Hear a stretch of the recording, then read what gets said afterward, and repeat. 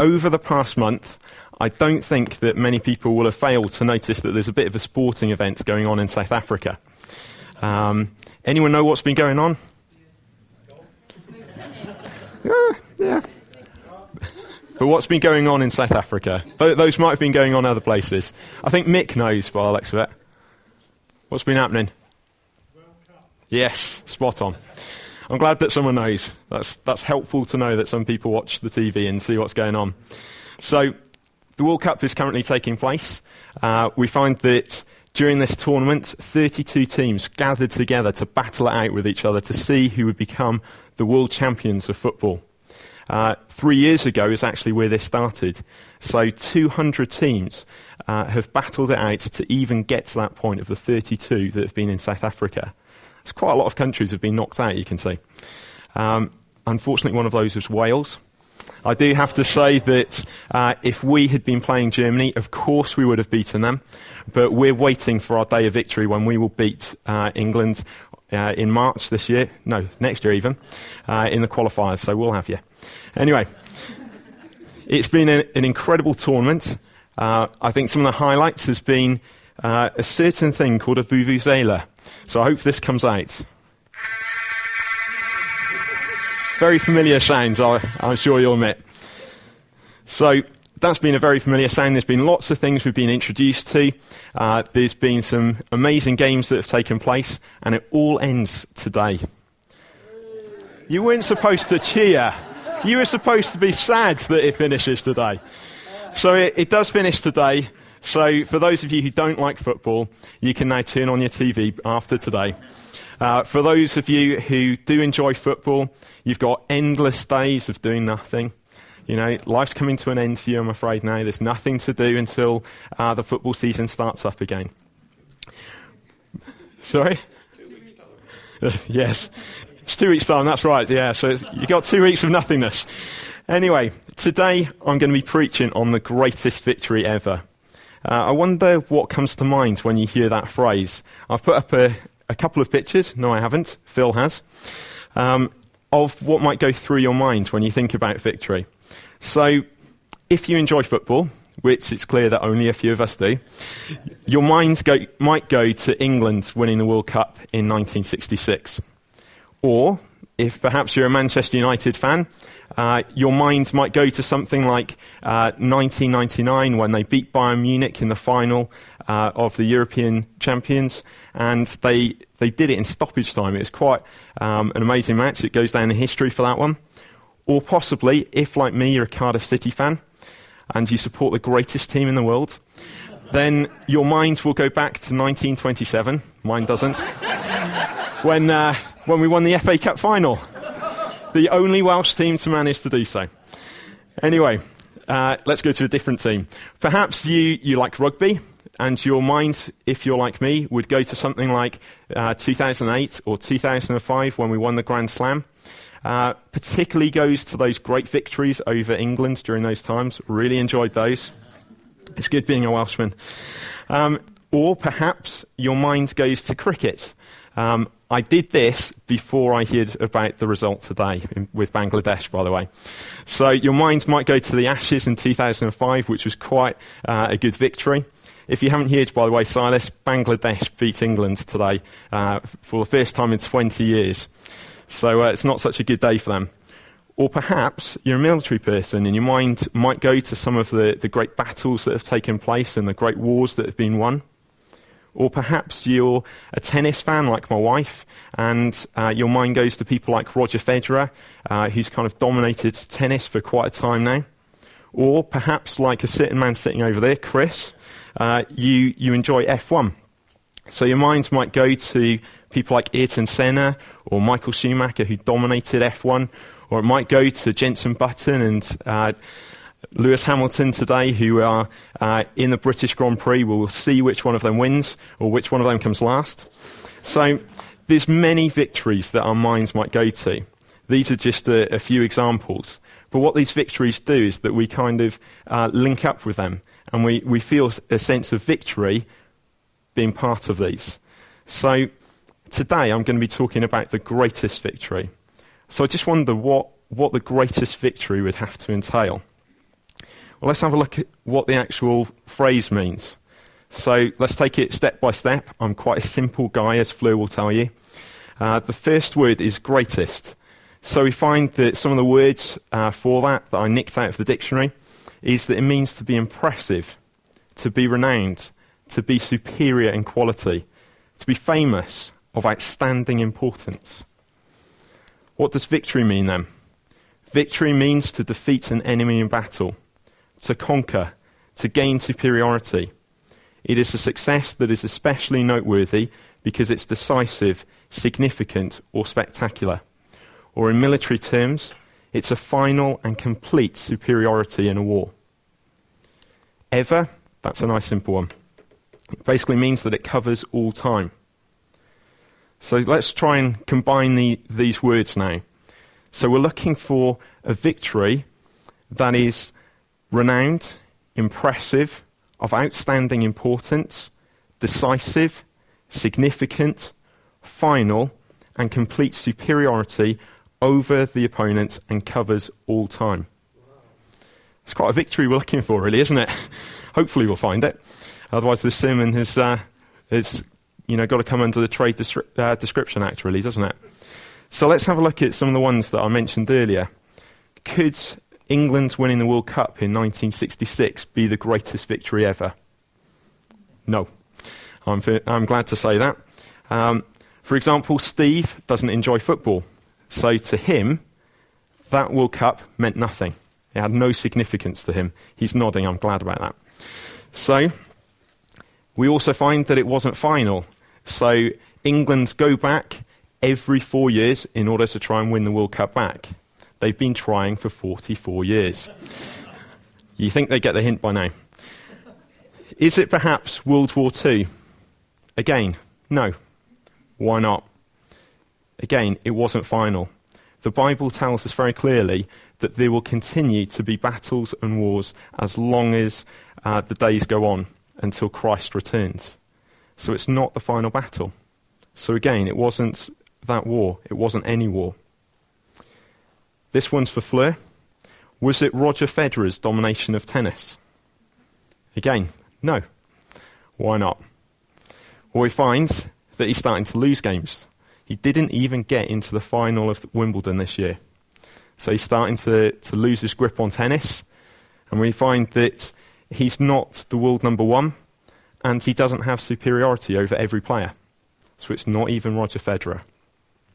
So what is the greatest victory ever? Sorry, Fleur, I know you're upset. I would like to suggest to you that a man dying on a cross 2,000 years ago was the greatest victory ever.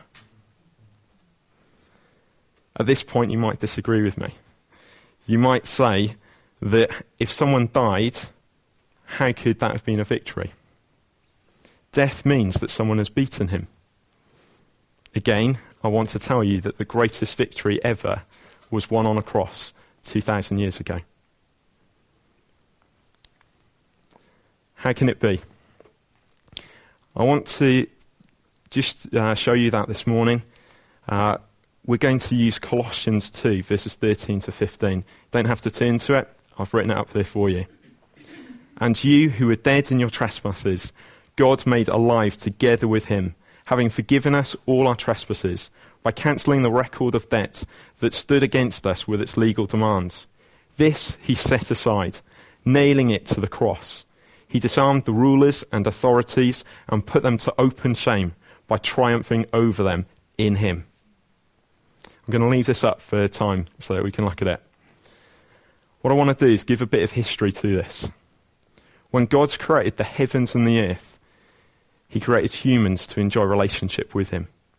Daily, Adam and Eve would walk in his presence. They enjoyed his presence and talked with him. Everything was made for them to enjoy him. So they could talk with him just as we talk together. They walked with him in that way. Wonderful relationship. The whole realm of earth was given into their stewardship. There was only one limitation on them. They were told, you can have all of this. You may eat of all of these trees. You can have everything. Just one thing. Don't touch this one fruit. However, Adam and Eve were deceived by a serpent. They were told, did God really say?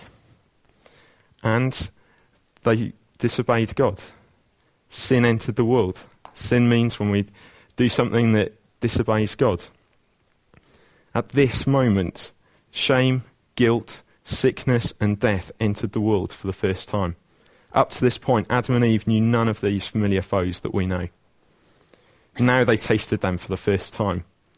Once they had known intimacy with God, but now they were separated from God, as shame and guilt separated them from him. See, God is a holy God. He is set apart above all things, and sin cannot stand in his presence. From that point on, every human has known sin, guilt, shame, sickness, and will finally know death. Satan had tricked Adam and Eve, and he put his foothold into the world. From that point on, Satan and his dominions have been daily reminding humans that they're separated from God.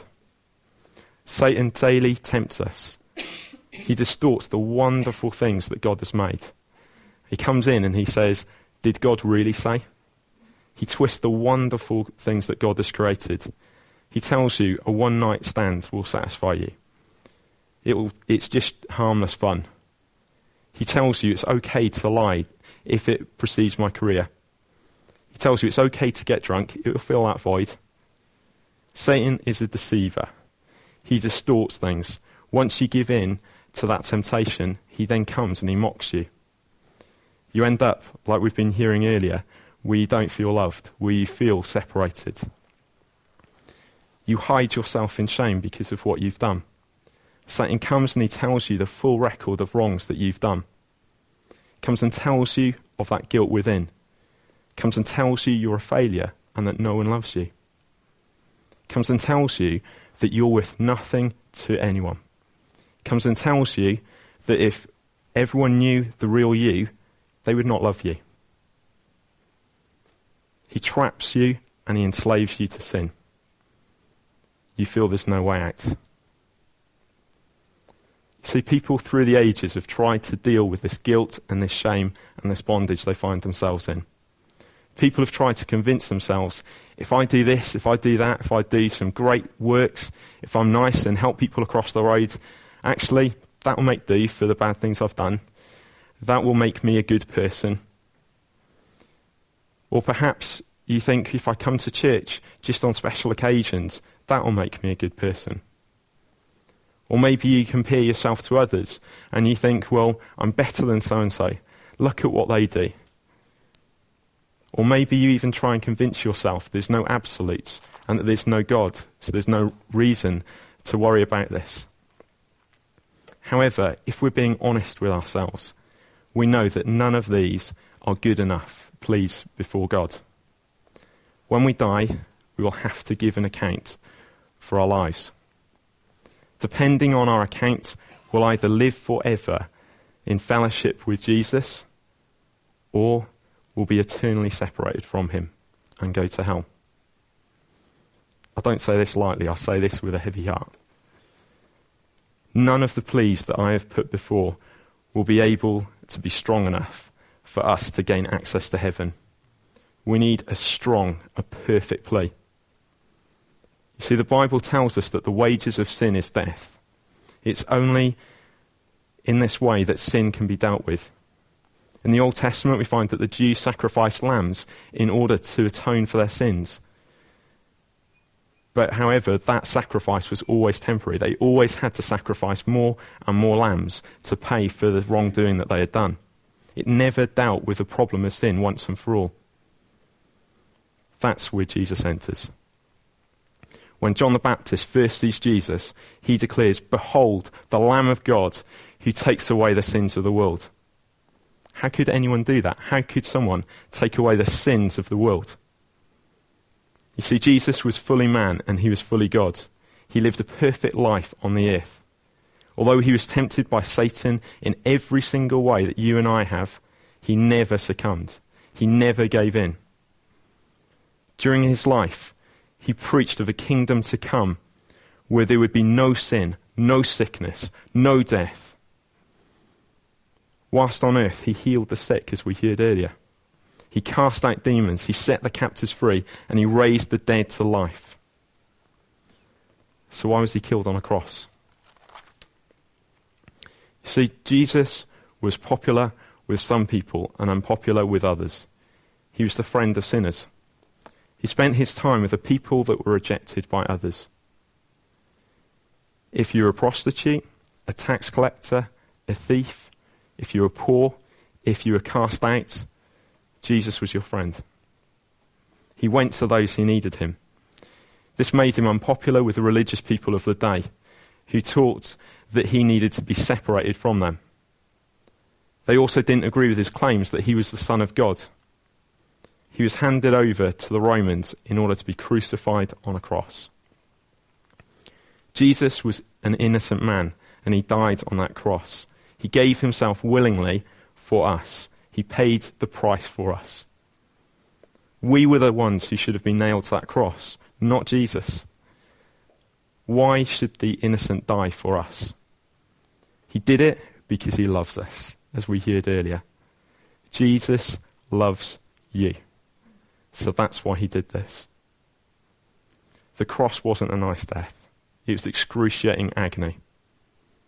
For those of you who might have seen The Passion of the Christ, you'll know some of those brutal scenes. Jesus was whipped and beaten until his bones were showing. Then he had to carry his heavy cross. When he had got it into place, they then put nails through his hands and his feet.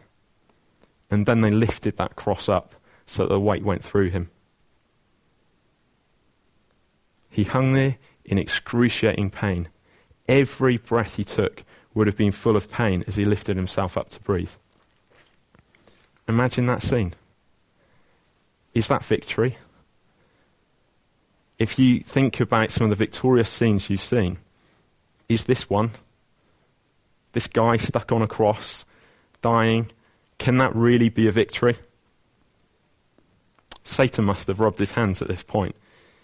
He must have been rejoicing as he saw Jesus hanging there on the cross, gasping for air, powerless, and crying out for mercy. This was surely Satan's greatest hour. He must have thought it's coming to an end. Jesus is just about to breathe his last breath. Satan gets his dominions together, ready to pop the cork and celebrate and to declare himself as being victorious. But hold on a moment. Jesus comes to take his last breath. And as he takes his last breath, what does he say? It is finished. You can see Satan recoiling. He's surprised. He thinks, well, hold on, that was my line. I was supposed to declare that this is finished. Jesus is dead. This is my time. This is my victory. It's not his. What's he doing? How could Jesus make this claim? How could Jesus shout out that it was finished? It's because he knew what was coming. See, Jesus was raised to life on the third day. As Jesus was raised to life, he defeated sin. He defeated death. He defeated Satan. That is what those verses are about in Colossians. And you, who were dead in your trespasses, God made alive together with him, having forgiven us all our trespasses, cancelling the record of debt that stood against us with its legal demands. This he set aside, nailing it to the cross. He disarmed the rulers, the authorities, and put them to shame by triumphing over them in him. This was victory. Through the cross and the resurrection, Jesus took on him all of our sins, past, present, and future. He paid the price that we could never have paid. Jesus cancelled our debts which stood against us. No longer would we have to try and pay off our debts ourselves. No longer would we have to try and do works in order to be accepted by God. Now they're paid. That debt has been cancelled. Do you know where your debt is? Your debt was nailed to that cross. That debt doesn't come back. In his resurrection, Jesus then disarmed Satan and his dominions. He declared that he was the King of Kings and the Lord of Lords. All power and all dominion was handed over to him. We find that those songs that we sung earlier about this amazing God, that's how he did this. This is the victory that he has won. He shouted, "It is finished." Jesus has won the greatest victory ever. He turned a symbol of despair into a symbol of hope. So what does this victory mean then? So firstly, we find that Satan has been disarmed. Around the time that Jesus was on earth, people were used to seeing military victories and processions. It's this that Paul was referring to when he writes these verses in Colossians. When the Romans defeated an army, they would get the enemy, they would strip them, they would take all of their prized belongings, and then they would tie up that enemy, and they would take them through in order to publicly put them to shame and show that they had no more power.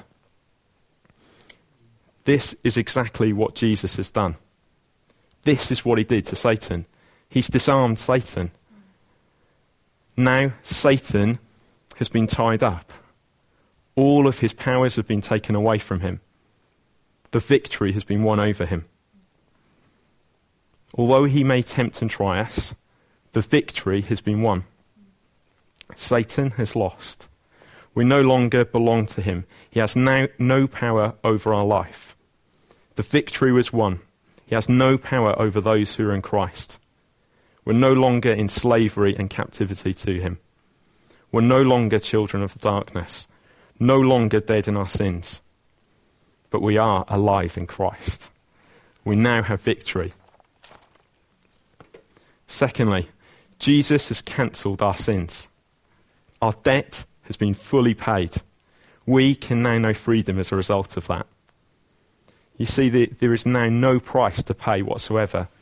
I want you to imagine for a moment that, you just go on a whim, you see some wonderful things that you want to buy, and you've got your credit cards in your pocket, and you go on a spending spree, and you end up putting thousands and thousands and thousands of pounds onto that credit card. You're enslaved to that debt. You find that when the reminders come through, showing you that balance, you're trapped to it. You think, how can I get out of this? Imagine with me one day, you're waiting there, and in comes the statement. Again, you sit there with a heavy heart, ready to open it and see how much you are in debt. As you open it, you look at the balance sheet, and it says 0. That debt has been paid by someone else on your behalf. Imagine the joy. Imagine the freedom that you now feel. That debt has been cancelled once and for all. I've got good news for you. You can know what that's like because your debt has been paid. Not the money debt, it's the debt of the sin that you have committed. That debt has been paid once and for all. Never again will it plague you. Never again will you have those reminders. You're free and you're forgiven. Although the reminders might come in from Satan saying, how are you going to pay for what you've done today? You should be ashamed of yourself, he whispers in your ear. We find that Jesus comes alongside you and he said, this is mine. I've paid this debt. This one goes free. This is what Jesus has done for us. He's paid the debt. We could never have paid it, but he has paid it on our behalf. That is the debt that's been cancelled that we see. Thirdly, we need to decide which side of the battle line we'll stand on. The victory has been won, but it's up to us if we want to enjoy the spoils of the victory. You see, if you're not a Christian here today, I want to tell you, as you have heard many times this morning, Jesus loves you. Again, Jesus loves you. This is the love that he has for you. He sees you as you are. He sees how powerless you are. He sees that you can't save yourself, as we heard earlier. That song that said, who, O Lord, could save themselves? He knows where you're at. He knows that you're standing there and saying, I can't do this myself.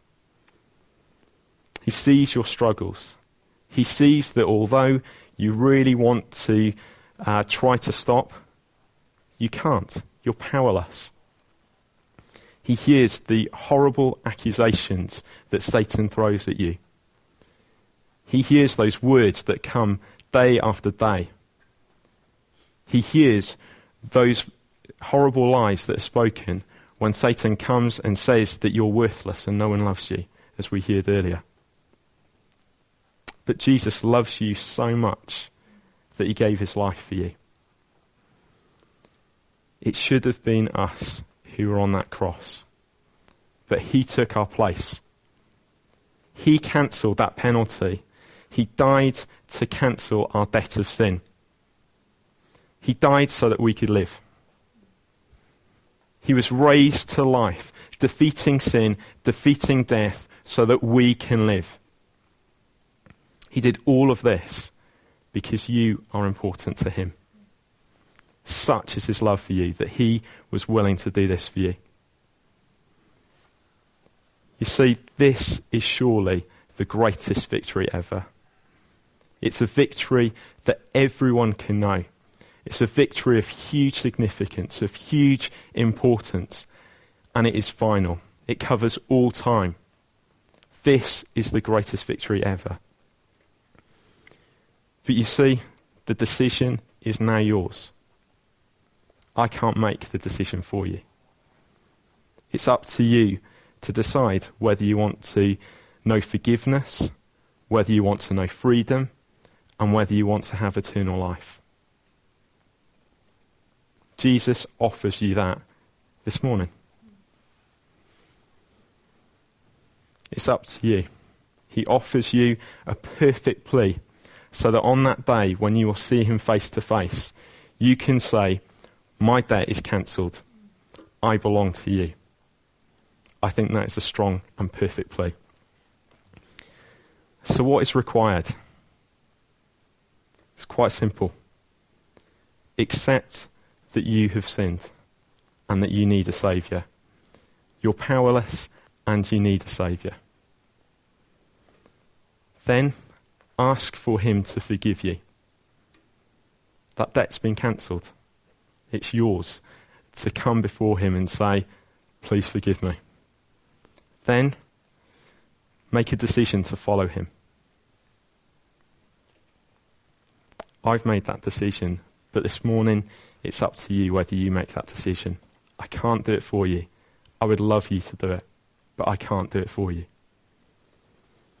What we're going to do now is that we're going to be singing a song to close our meeting. During this song, we're going to sing it through once, and then when we come through to sing it the second time, if you're not a Christian and you'd like to respond to this and like to become a Christian this morning, I'd like you to come forward so that I can pray with you. Again, if you could relate to any of those words that were spoken earlier about this Father who loves you, again, come forward so that we can pray for you.